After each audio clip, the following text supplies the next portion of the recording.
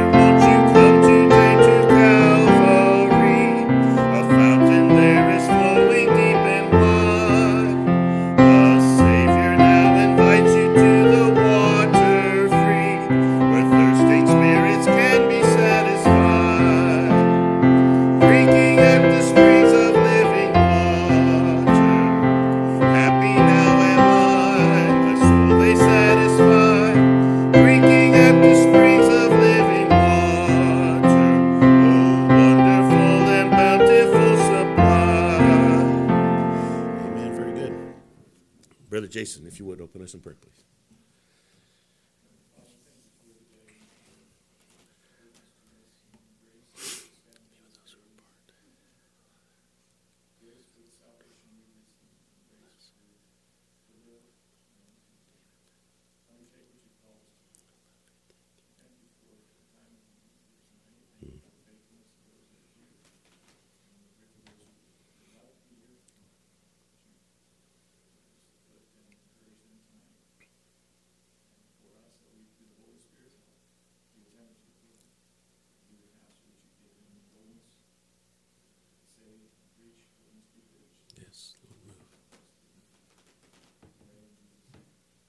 Amen. Amen. Please do be seated. Thank you, Ms. Dania.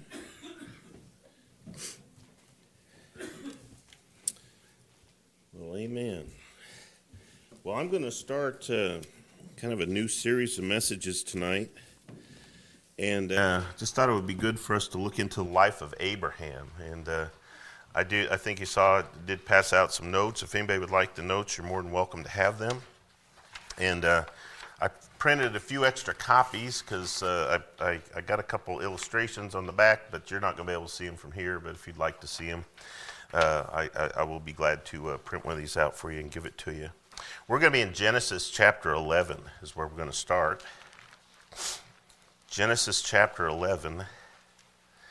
And I got to tell you, as in any series of messages, it's always kind of exciting to see what the Lord is going to do, and it's fun studying for these things. I pray this will be a blessing for you. It was a blessing for me in preparation. But Genesis chapter 11, I kind of want to look at the whole chapter, but I'm going to hope, to be honest with you, that we're a little bit familiar with Genesis chapter 11. Genesis chapter 10, if you will, is the introduction of Nimrod, and the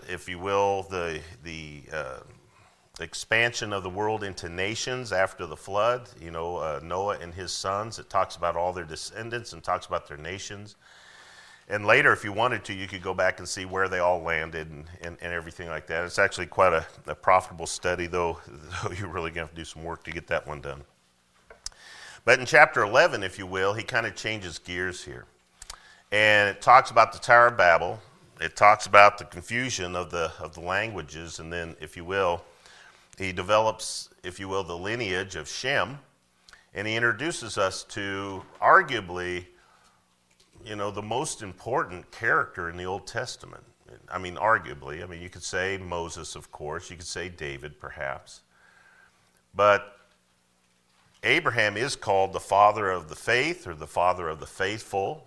And he believed the gospel, the Bible says. And if you will, he became, if you will, a model of what it means to live by faith. Okay, we're going to see that here today. But we want to begin, if you will, talking about the life of Abraham. So I'm kind of excited about it. I pray it'll be a blessing. And hopefully, as in any time, there's, it's not going, I know. Hopefully there's going to be some new, things new and old as we take and pull out from God's word. Verses 1 through 9, if you will, it talks about how God scattered the tower builders. Let's read that, if you will. Verse 1, the Bible says, "And the whole earth was of one language and of one speech. And it came to pass, as they journeyed from the east, that they found a place in the land of Shinar, and they dwelt there. And they said one to another, Go to, and let us make brick, and burn them thoroughly.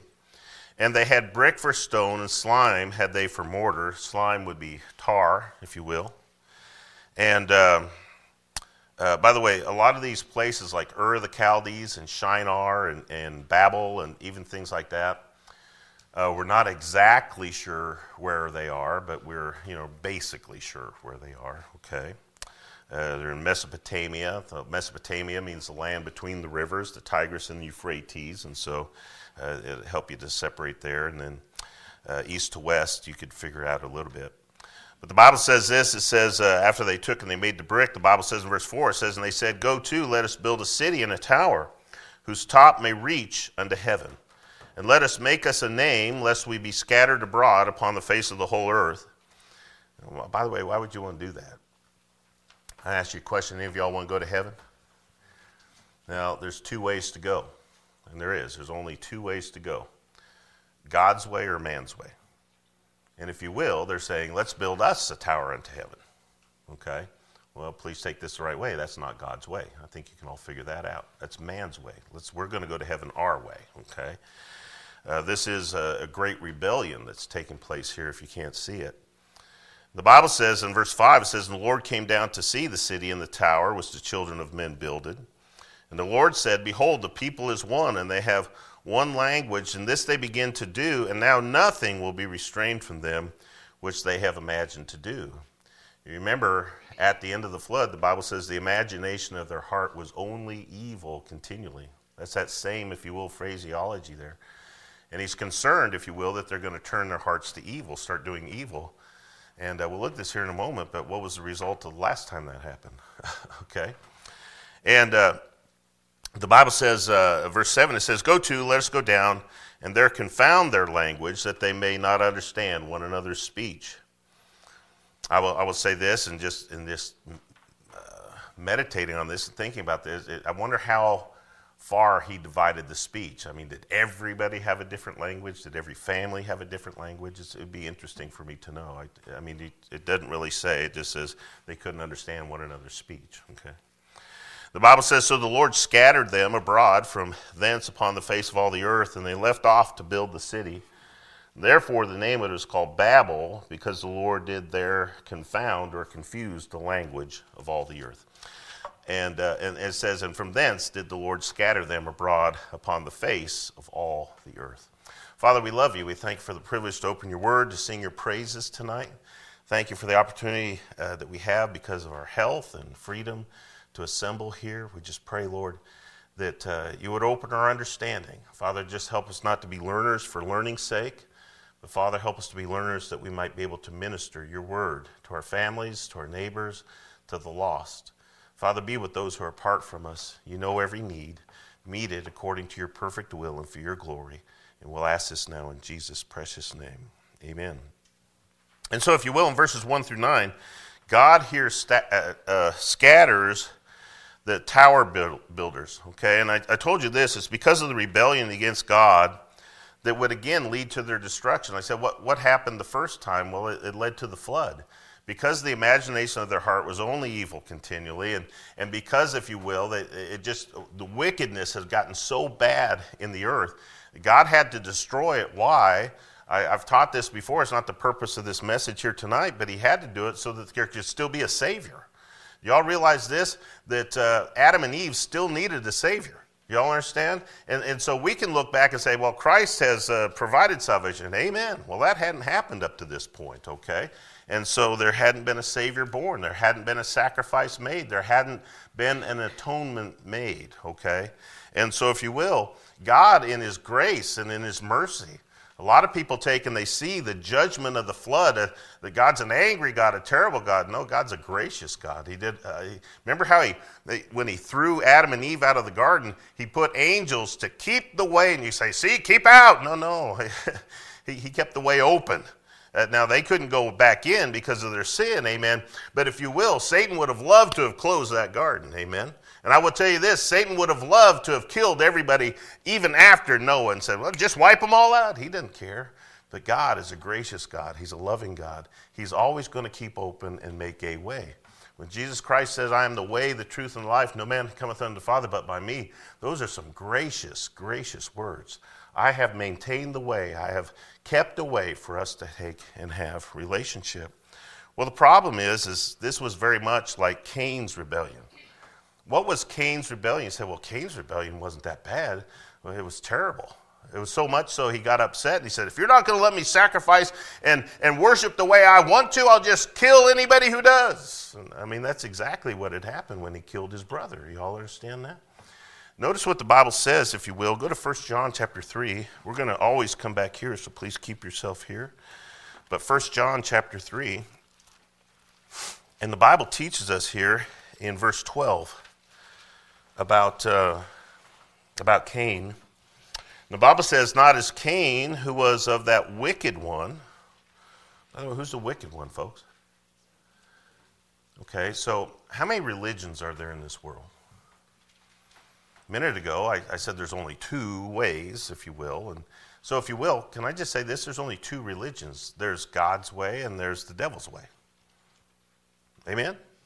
Now, I'm not stretching Scripture to say that. The Bible says the wicked one led him to make that sacrifice.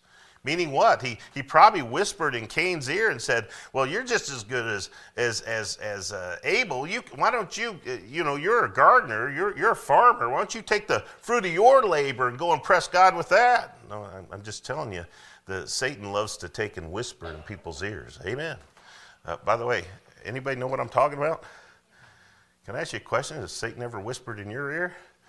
Can I tell you, it would be good for you to say, get thee hence, Satan. Amen. Ask the Lord to come and deliver you from that. Amen. Evil thoughts or negative thoughts or angry thoughts at other people. Come on now. Amen. Because as a man thinketh in his heart, what? So is he. And so when the Bible says, if you will, thou shalt not murder. Well, I never killed anybody. What did you ever think about it? And the whole point is this, is you'll never do it if you don't think about it. And God says, let's nip that thing in the bud before it ever becomes an action, amen?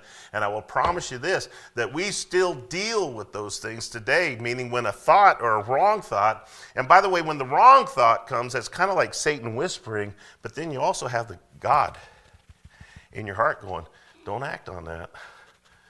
Don't say those things to your kid. Don't say that to your wife. Come on now, amen? Don't say that to a church member. Don't say that to a lost person. Amen? And so, if you will, there's that constant battle for the mind that's going on.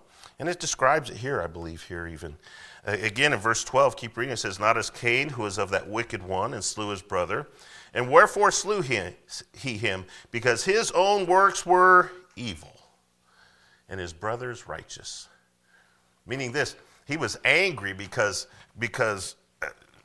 if you will, Abel was that goody two-shoes, and I want to do it my way, and God's not pleased with my way, and so he killed him, okay? Notice, go a little bit further, go to the book of Jude. Look at verse 11. Jude, verse 11. The Bible says, woe unto them, for they have gone, say it with me, in the way of Cain. Well, folks, what's the other way? Jesus' way. I mean, I'm not trying to be too clever here, but when Jesus again said, I am the way, the truth, and the life, Cain says, no, I'll take another way. Well, please take this the right way. All other ways lead to hell. All other ways lead to death. All other ways lead to destruction. All other ways lead to hatred. All other ways lead to murder. And you say, oh, you're embellishing. No, I'm not. It's nearly the first story in the whole Bible. Amen. God is trying to make a point. He says, there's my way and there's your way. By the way, look at the fruit of my way. Even if you don't agree with it, look at the fruit of my way and then look at the fruit of your way. Okay? And so God makes it abundantly clear. And so, if you will, what we're seeing here with the Tower of Babel is man's rebellion against God. Notice how the Bible describes it. Go to Genesis chapter 10. Genesis chapter 10. Abigail, are you in the back? In Genesis chapter 10, look at verse 8. Could you get me a water, huh? Thank you. In Genesis chapter 10, verse 8, notice what the Bible says. It says, and Cush begat Nimrod, and he began to be a mighty one in the earth. Now, why are we reading about Nimrod? Well, Nimrod's the one that built the Tower of Babel, okay? He did a lot of things. He was a great builder, if you will. Thank you. And the Bible says here, it says, and he was a mighty hunter before the Lord.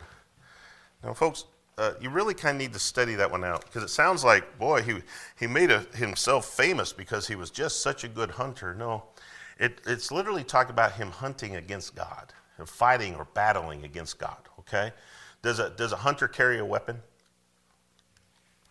Okay, and so that's kind of the metaphor. And when it says before, that can also be against, okay? And so it's kind of, he was fighting against God all the time. Now, maybe it was with a bow and arrow or what, I don't know.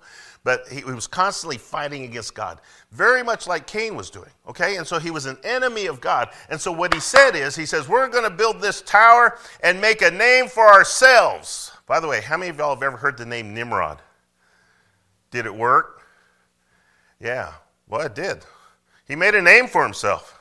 Listen, we're still reading about it today, and I'll promise you this, we'll probably know about it for all of eternity. Amen? And so he made a name for himself. Yeah, the only problem is he made a name for himself as a rebel, as a child of hell, as a child of the devil. Amen? And so if you will, this person here, he says, I'm going to take and make a name for myself. Well, how did he do that? Keep reading in chapter 10. Notice all the things that he did. Look at verse 9. The Bible says, and he was a mighty hunter before the Lord. Okay, verse 10. And the beginning of his, what's the Bible say? First king in the Bible. Okay? By the way, who's supposed to be the king? God is. All right? And so he said, no, I'm going to have my kingdom. All right? And so he started building his kingdom, and it says was Babel. You can imagine Babylon came from that, but anyhow, here it's Babel and Erech and Akkad and Calneh and the land of Shinar, and out of that went forth Asher, okay, and builded Nineveh, okay, that's the Assyrians, and they built Nineveh, that wicked city. The Bible says in the city of Rehoboth and Calah, and again, 12, Nineveh and Calah, verse 13, Mitzrayim. You see Mitzrayim there? Anybody know what those cities are? Well, let me break it down for you here, okay? Babel's Babylon. Nineveh is the Assyrian Empire. You guys familiar?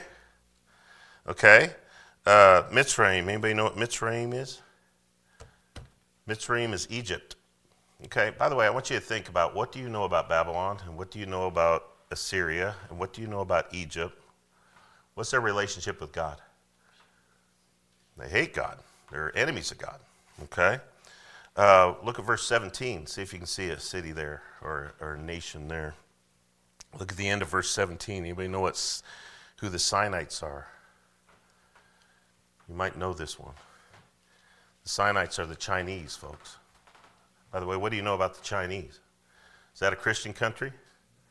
I'm reading a book right now about the underground church in China. And it's an interesting book so far. But what else do you think of? How about the idolatry and the dragons? You guys got that? Okay. So notice, idols, idols, idols, idols. And then he finishes off in verse 18 talking about all the Canaanites. And how wicked were the Canaanites? Folks, they were so wicked that God had to utterly destroy them and remove them from the land. All of them were idol worshipers. We're going to talk about that here in just a second, okay? But notice, if you will, all of that started from one man, Nimrod. And he says, I'm going to build a name, and I'm going to build a city, and I'm going to take people to heaven. Amen? By the way, what does Antichrist do at the end of the days? He's going to say, fall down and worship me. Why? Because I'm God. And I can take and I can give you food, and I can get you to heaven, and I can give you peace. And come on, folks, the battle has never changed. It's always been the same from the beginning. Amen? Nothing new under the sun. That's what the Bible says in the book of Ecclesiastes. And so we see it right here. And so we see that this is a rebellion, a rebellious work. And so they had different languages, okay? But I want you to notice this. After he confounded their language, they all had different languages, but they all had the same religion. I'm going to talk about that here in just a second, okay? I'm trying not to get ahead of myself. But they all had the same religion, okay? And I'll prove this to you in just a minute, okay? Now, why did God scatter them then? Look what the Bible says in chapter 11, verse 4 again. And the Bible says, he says, we're going to go down and we're going to scatter them. Why? Because in verse 6, and the Lord said, behold, the people is one, and they have all one language, and this they begin to do, and now nothing will restrain from them from which they have imagined to do. And you remember, again, I said, the imagination of their heart, again, was going to be only evil continually. By the way, can you be evil and not be that bad? You think I'm asking you a trick question? I'm asking you a question on purpose. Can you be evil and not that bad? Can I tell you this? There's some wonderfully religious people out there that serve people, and they give to charity, and they help the homeless, and they do some wonderful works, and then they tell you that there's another way to heaven besides Jesus Christ. Are they evil people? Come on now. We got to see things from God's perspective here. And so a lot of times when you take and you call something evil and say, oh, look at all the charity and all the wonderful works, and you guys don't do this, and they'll take and they'll defend themselves to say, yeah, but you're pointing people the wrong way. And so God said, I've got to scatter them. Why? Can you imagine people living, at this point, they're still living over 200 years. Some of them are living 500 years still, okay? And you have 500 years to learn and to grow and to pursue evil. How many of y'all think you might be able to think up some pretty evil stuff? Amen? And so God says this. He said, I'm going to take and I'm going to make them spread out. Okay? And so how many of y'all know we all came from cavemen? Y'all didn't pay attention to school very well. Folks, we didn't start out as cavemen. You know what we started out as? Stonemasons who could build amazing things. I want you to think about that because I'm going to make a point with it here in a second. How many of y'all ever seen the pyramids? And have you guys ever seen some of the Mayan temples down in South America, the Aztec temples? And right now, archaeology is a huge thing, and they're digging up all these ancient sites. They're getting stuff under the oceans, and they're digging up whole places. And I tell you what they're finding. They're finding stone masonry that we don't have the ability to do today. They were master masons. They were able to take and to lay stone that was so tight that it was airtight. It was literally airtight stone masonry. And so you could take and you could look at it and go, man, they did some amazing stuff that we can't duplicate today. Folks, we didn't start out as cavemen. We started out as brilliant creations of God who turned their energy and intellect unto evil. And God said, no more. Because if you keep pursuing it just like you did before, I'm going to have to wipe you out. And God's not willing that any should perish.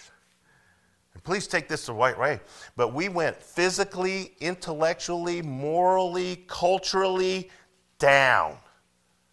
And I'll promise you, if you're interested in archaeology at all, they are digging up some amazing cities today that you look at and think, man, who built them things? Them things is amazing.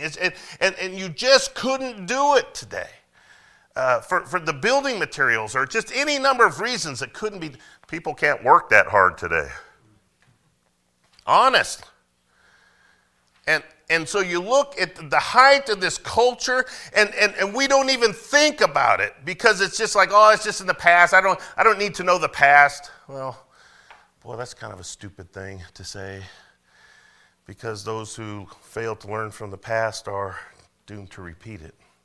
Okay? So my whole point is this, is man went from this brilliant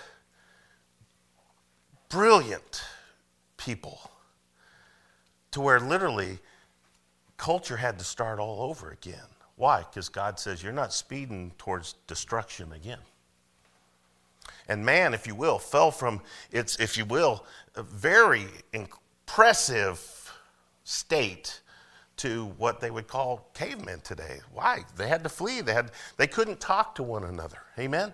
And so the ones who could talk to one another, they took and they went off and they went that way and they went that way and they went that way and they went that way, and no more master building programs. Okay? I promise you to this day, those cities are far more impressive than any city you've ever seen. Those cities then were more impressive. Anybody been to Washington, D.C.? And all the marble and all the architecture and everything like that? Folks, half of that stuff, they stole the designs. Egypt, you guys know what I'm talking about?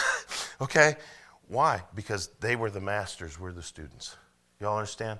And so if you will, God took and he spread them out. I want you to think about this for a second. What was the Tower of Babel? It was just a big, tall tower, okay? Well, most people believe that the Tower of Babel was a step pyramid, okay? Because the Bible says, what did they do? They took and they made stone, they baked it, they laid it, and then they put tar or slime between, and it would take and hold it up, okay? By the way, it's a similar way as the way they made the ark, okay? The ark was made a similar way. And if you will, it had staying power. We're still digging up some of those things, okay? Now, I will promise you this, if you think about it here. There are step pyramids on every continent. And some of you might be paying attention here and say, well, surely not every continent. Is there one that maybe there shouldn't be one? Come on, guys, help me out here. Antarctica, yeah. Now listen, take this with a grain of salt. But this is a pyramid in Antarctica. And you take it for a grain of salt. But folks, Antarctica is what they call the lost continent. And it was known about for years, and I don't want to go into it. It's a very interesting study, but Antarctica is very interesting. And you look at that, and they say, well, that's just a mountain. Well, maybe. But I know this. There are step pyramids on every continent. In Africa, in Asia, in North America, and in South America. Folks, there are these pyramids everywhere. And you say, well, how in the world did they know about pyramids? What were they building when they had to scatter? Folks, what do you do when you leave home? Well, please take this the right way. You probably pursue the same things that you were raised up in. All right? And what was the purpose for them? They were for religious worship. Folks, they're finding more and more pyramids through a technology called LIDAR. Anybody know what LIDAR is? You ever heard of radar?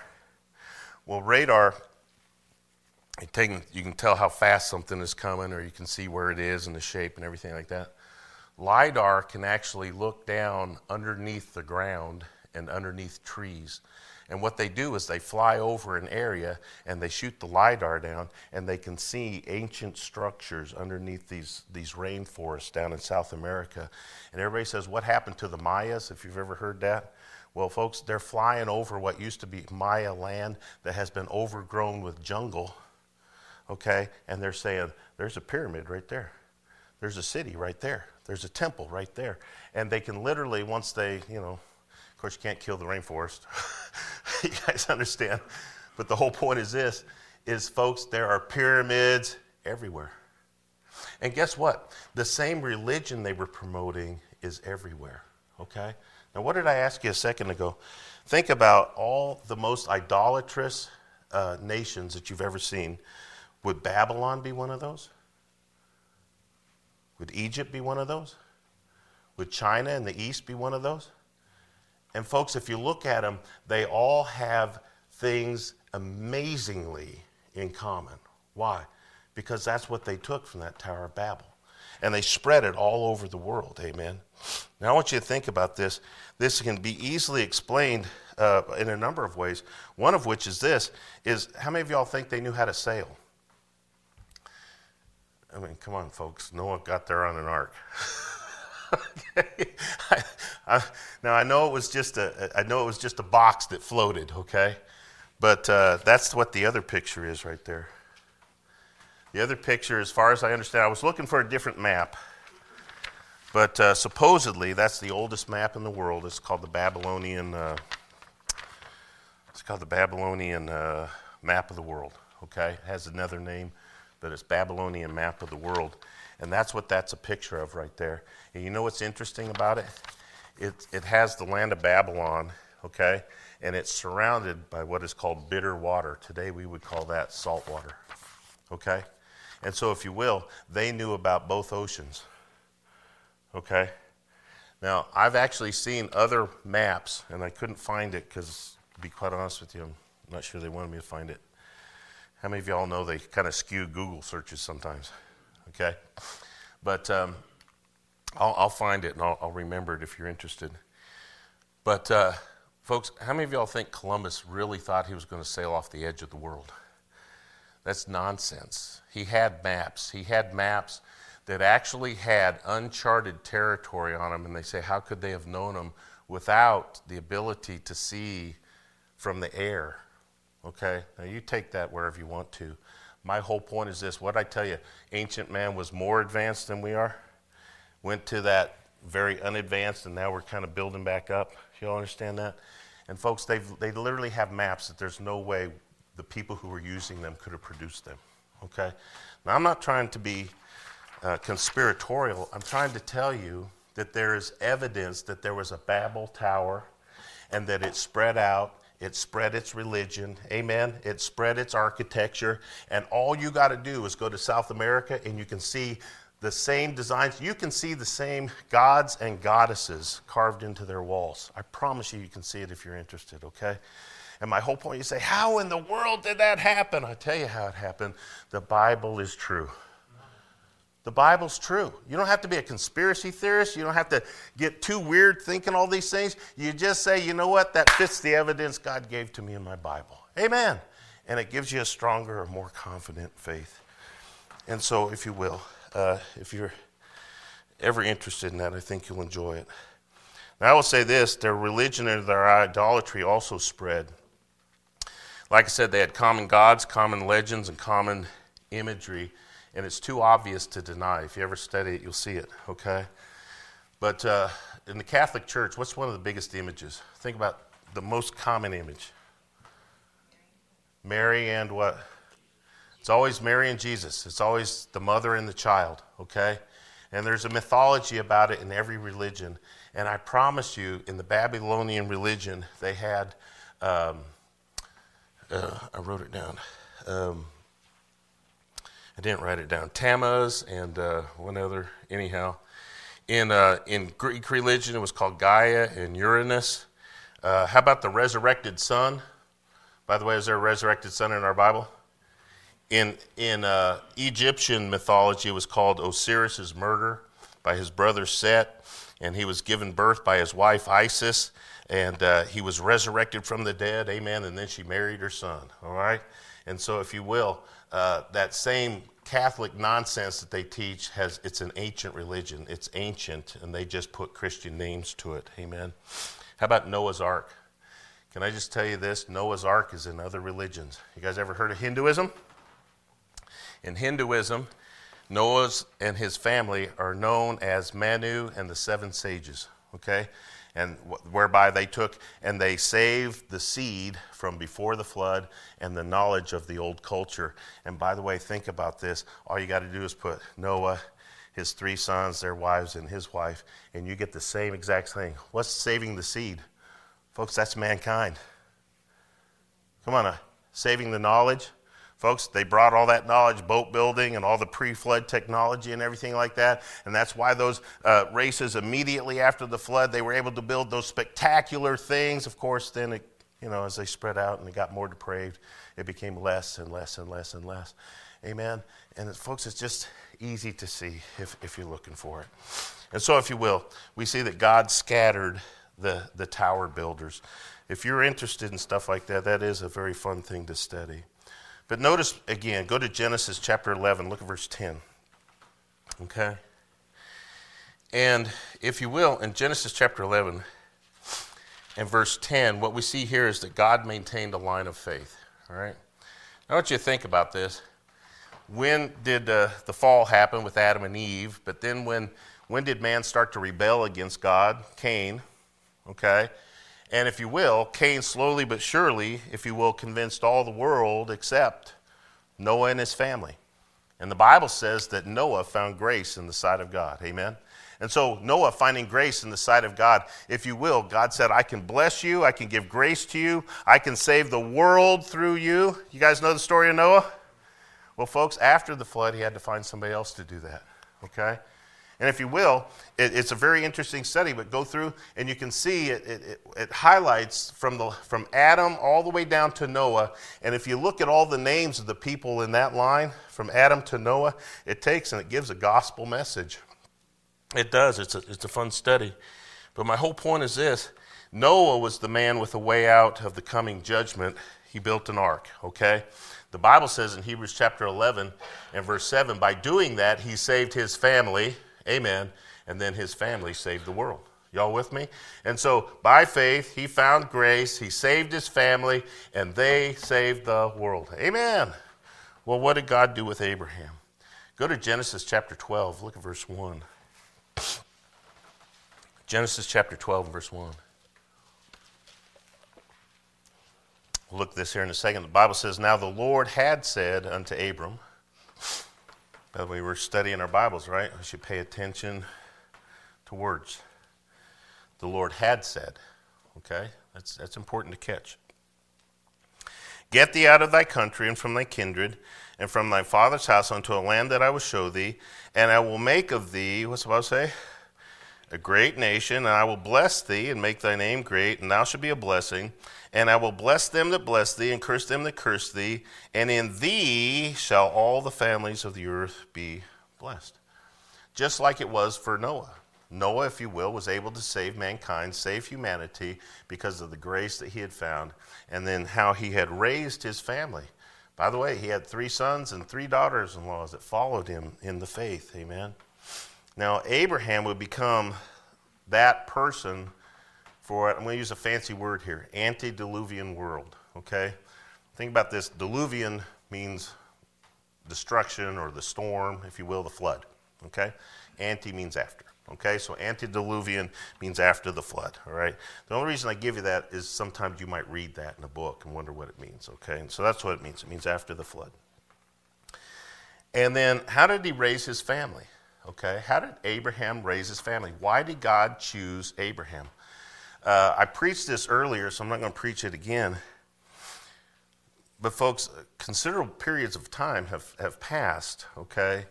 But you remember how from Adam to Noah, they pretty much knew Adam.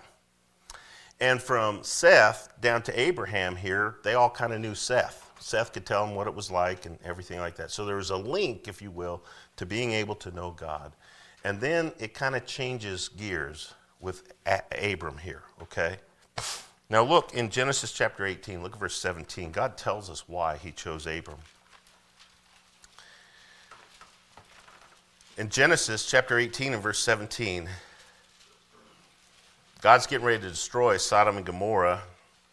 And so he asks this question. He says, and the Lord said, shall I hide from Abraham that thing which I do?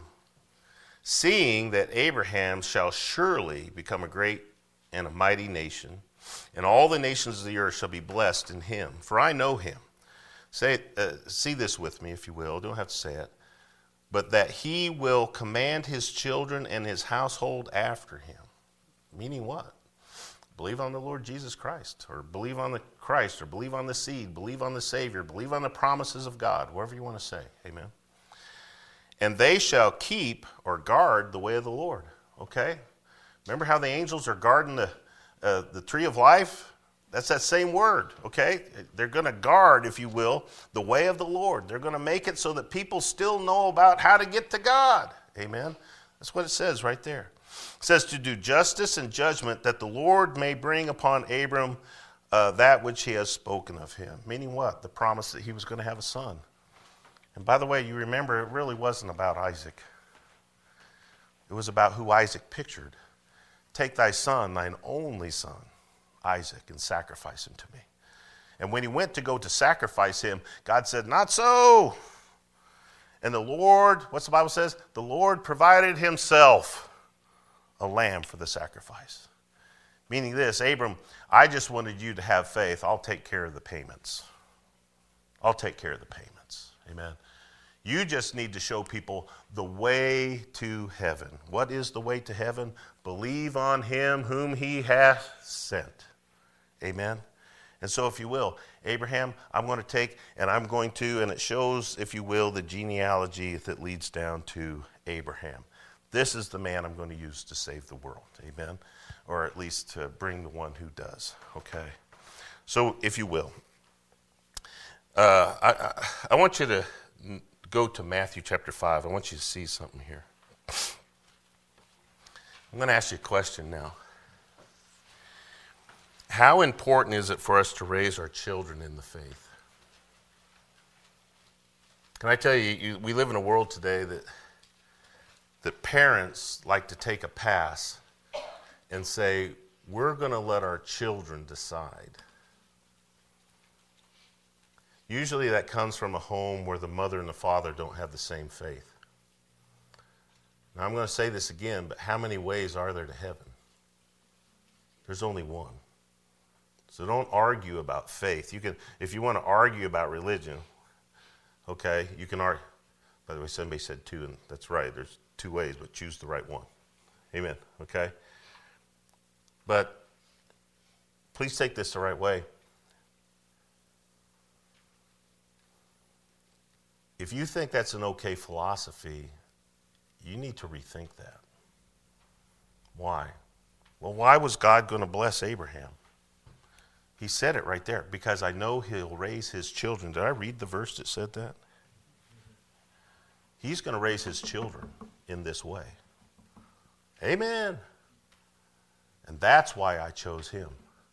I could have chosen anybody, but I know he's going to command his children to follow me. Amen. Okay? Well, notice what the Bible says in Matthew chapter 5. Look at verse 13. Matthew chapter 5. In verse 13, and the Bible says this, it says, ye are the salt of the earth, but the salt hath lost its savor. Wherewith shall it be salted? It is thenceforth good for nothing, but to be cast out and trodden under foot of men. Somebody just preached that, didn't they? Amen. Lawrence had the opportunity to do devotion the other night at our house, and this was his text. And it basically is talking about this. Folks, God put us in the world so that we could be salt and light. And without salt and light, this world has no hope. Can I just tell you this? Your first greatest responsibility is to teach your children how important it is not only to be Christians, but to be salt and light. Somebody sent it out this week, and it had two kids with earbuds in their long hair, earbuds, cut up jeans and flip-flops. I don't know. It's kind of what the picture was. And the man, one of them was world and the other one was church. And the man from the world took and said to the other one, says, who's influencing who? And please take this the right way. But popular churches today look more like the world than they look like Christ. Amen. And say, well, we don't want to be offensive. I'm going to let you in a little secret. When you tell somebody they're going to hell, that's offensive. Amen. And I will tell you this, that we curl up and we become intimidated. We say, oh, I can't say anything. I'll lose my friends. I wonder how many friends Noah lost.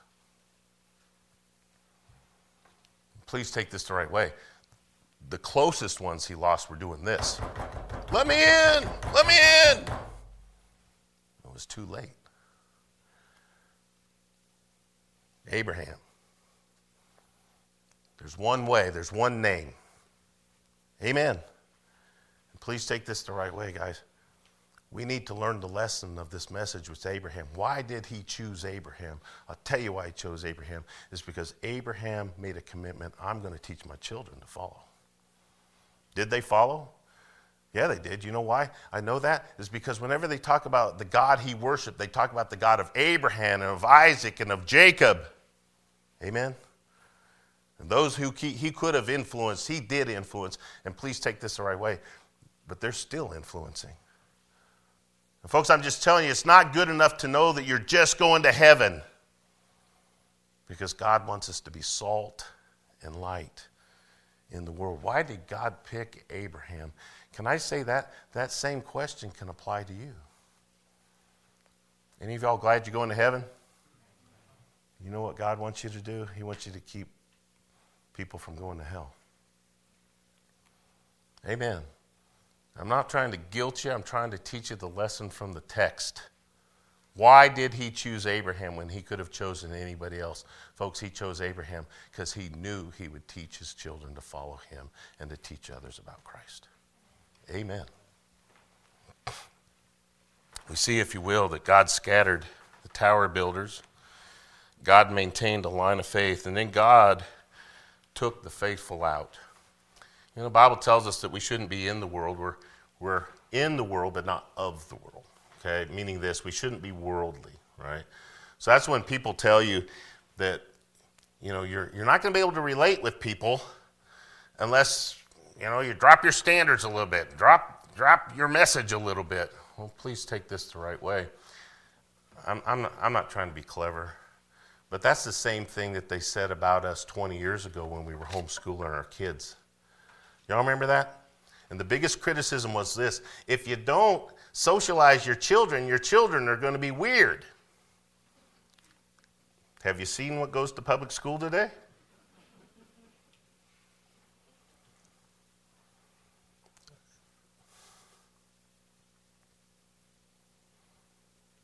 Breaks my heart. Mindy and I were watching something the other day, and we weren't trying to be ugly, but we just said, is that a man or a woman? We didn't know. There's a commercial on TV right now that says when your pronouns are they and them, and it has a picture of somebody, and you're not sure if it's a girl or a guy. And they're doing the commercial on purpose. And they say, well, if you don't put your kids in school, they're not going to be socialized and they're going to be weird. No, what the Bible says is a better word. They're going to be peculiar. And can I tell you this? Peculiar is a good word. It means you stand out because you're different. And so many people say, I don't want to be different. And God says, I save the ones who are going to raise their kids to be different.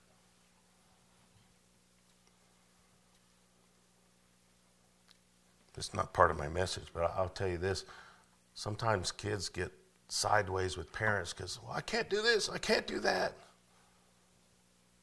Please take this the right way. Maybe it's because they love the Lord enough to say, God wants me to raise you to be a witness. And you can't be a witness if you're like everybody else.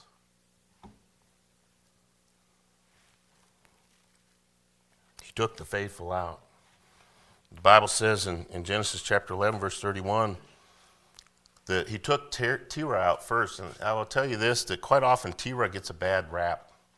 They say, well, he was an idolater. And the Bible does tell us in Joshua chapter 24 and verse 2 that he was an idolater. But you know what? The Bible also says Abraham was an idolater. Amen. And so a lot of people say, well, Abraham had to take him to what's the name of the city, Haran, so that he could die, and then he could follow.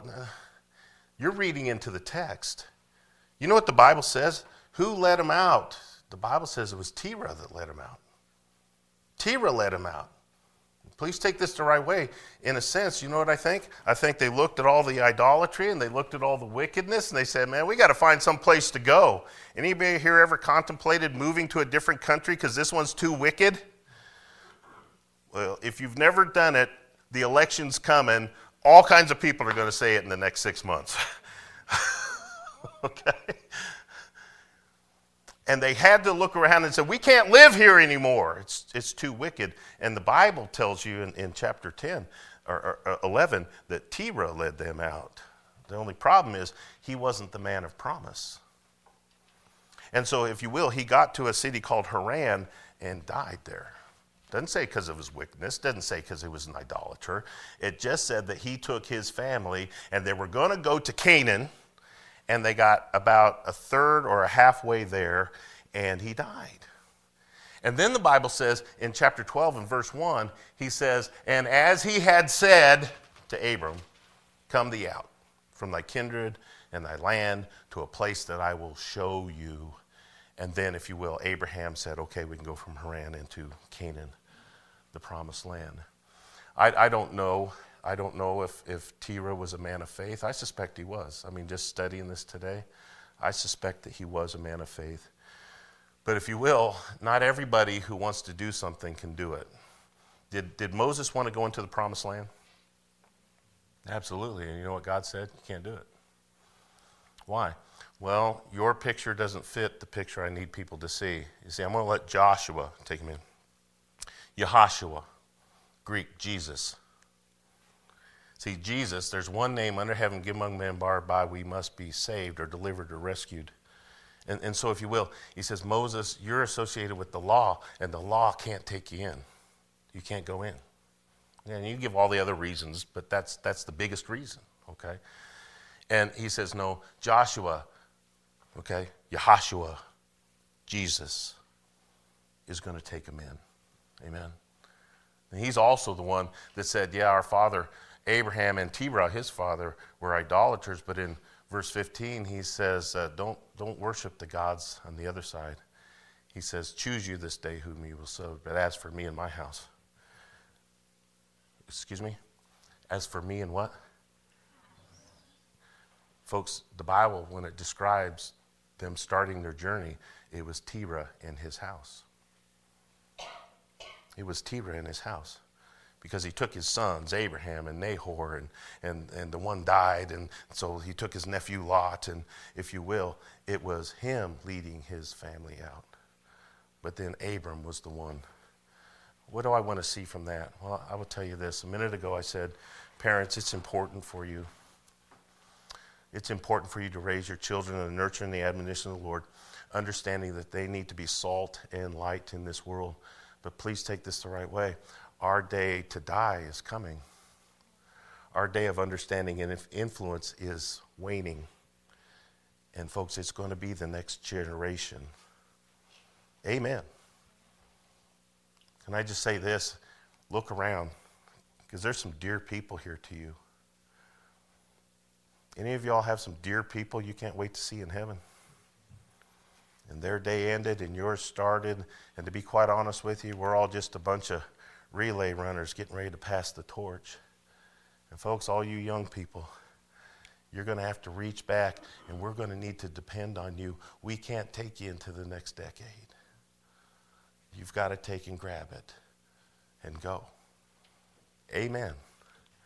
And folks, I think there's some wonderful pictures here in Genesis chapter 11. We'll start with Genesis chapter 12 next week.